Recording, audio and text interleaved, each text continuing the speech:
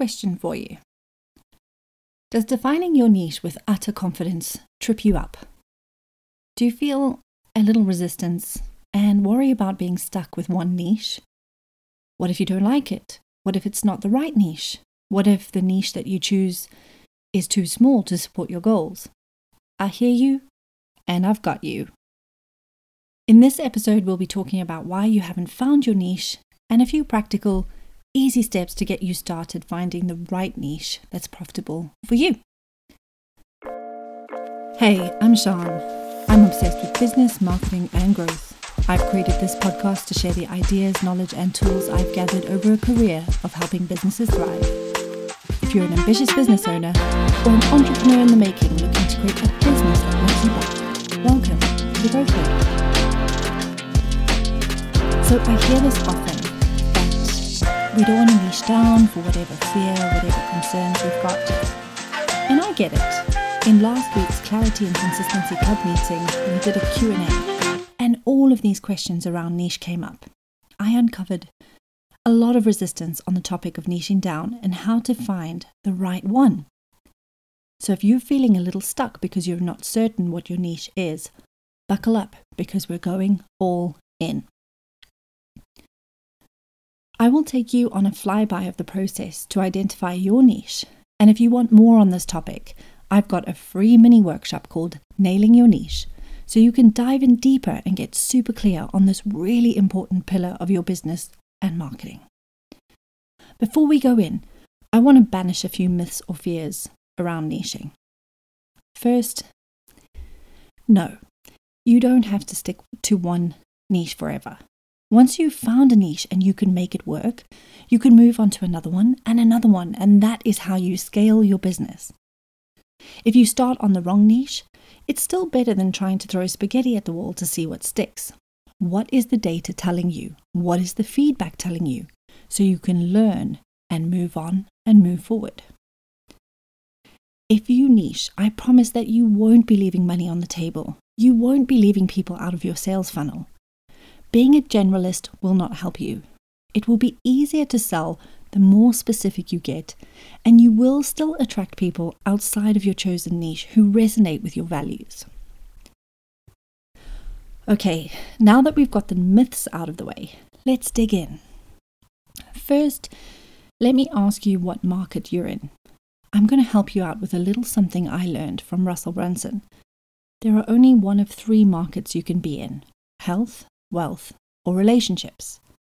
So those are the umbrella markets. Let's say you're in property, your market would be wealth. So as you keep narrowing it down, you could say that you're in wealth, business, property, and then you can go even further and say student lettings or flipping houses. So find out what market you're in. Then the next step is to go narrower. You see, you're positioning yourself as an expert in a specific pool. Think of it this way. And this is a real conversation I've had in my home with my husband. We have a Dachshund. His name is Milo. And if you follow me on social media, you've definitely seen how cute he is. What you haven't seen is how much naughty is packed into something that small. We were looking for a dog trainer at one stage. I'm running out of skirting boards for this boy to chew. So we're looking for a trainer, but not just any dog trainer, someone who can handle Milo. You see, the more specific and experienced a dog trainer is with that particular breed, that person is going to have less convincing to do and will have less thinking to do around whether or not he or she can help us. So with Milo in mind, if you're a therapist and you simply say you're a therapist or even a health expert, that doesn't give me much to go on. But if you're a mental health expert specializing in post-traumatic stress, I've got more to hang on to. Maybe you're a health expert specializing in veganism and bodybuilding. Do you see where the detail is going? Going into this level of detail is going to transform your business. I've said it, hundreds of business gurus have said it, hundreds of marketing coaches out there have said it, but are you doing it? The next step is to do a little research. by way of a little Google search or using search listening tools like Answer the Public. If stuff is coming up, that's great, you have a market, and there's nothing wrong with being second to the market. But what I want you to do next is to go and look at your client testimonials, emails, messages, and I want you to create a swipe file of all their words. What do your clients tell you? I'm talking about the things they thank you for, give you reviews and testimonials for, the transformations or the results that you create for them. There is pure gold hidden in these words. So with the research and the swipe file, you're in for an eye-opener, I can tell you that much. You see, you're looking for a market that's an inch wide and a mile deep to learn from and leverage for your business. The words that your clients play back to you will also help you find your points of differentiation and help you stand out in your niche. So start asking yourself how you can step up. What can you do better? How can you serve the niche better? How can you use your story, which is unique and can't be copied, to attract your ideal clients in your niche? Now, last but not least is your stadium pitch. You've got everything that you need to write a stadium pitch that will be compelling. This is your proposition statement, the thing that you want to be known for in your niche.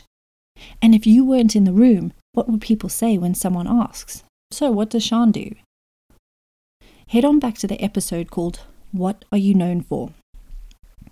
This will help you get focused on nailing your value proposition statement. And you know me, I love frameworks, so there's a load in there to help you say with confidence who you help, what you do, and why it's important or the results that you get. Here's an example. I help small and medium service-based businesses and agency owners to crack the growth code to getting and keeping more clients so they can quit the job they own and grow their income to design a life they love. Is that a bit better than saying, I'm a business coach? You totally get what I'm all about. Now, I'm going to promise you one thing, this is not going to be easy, and you won't get it perfectly nailed the first time. And when you test it out, you'll want to tweak and refine it. The important thing is to get more clarity around these areas and take action. I promise it'll all be worth it. I'll never forget the first time I was at a business networking event and somebody introduced me with my words, my proposition statement. Now, if you've ever presented a pitch to a client or had someone say, "Oh, it's like you read my mind," then you'll know what it feels like when you've really nailed your niche. I'm going to do a whole lot more on this topic because I know what a sticking point it is. And once you nail your niche and you craft an utterly irresistible offer, your results and your life will change. By the way, if you're interested in the Clarity and Consistency Club, the resources in the free Nail Your Niche workshop that I've got, or my Offer Fix course, I'll pop details and all the links in the show notes for you to check it out. High five. You've been listening to The Growth Code. If you want to join a group, a new crew to bounce ideas off, more content and insights to help you navigate this wonderful, crazy journey of being a business owner, then come and join me in the Growth Code Facebook group. I'll see you there.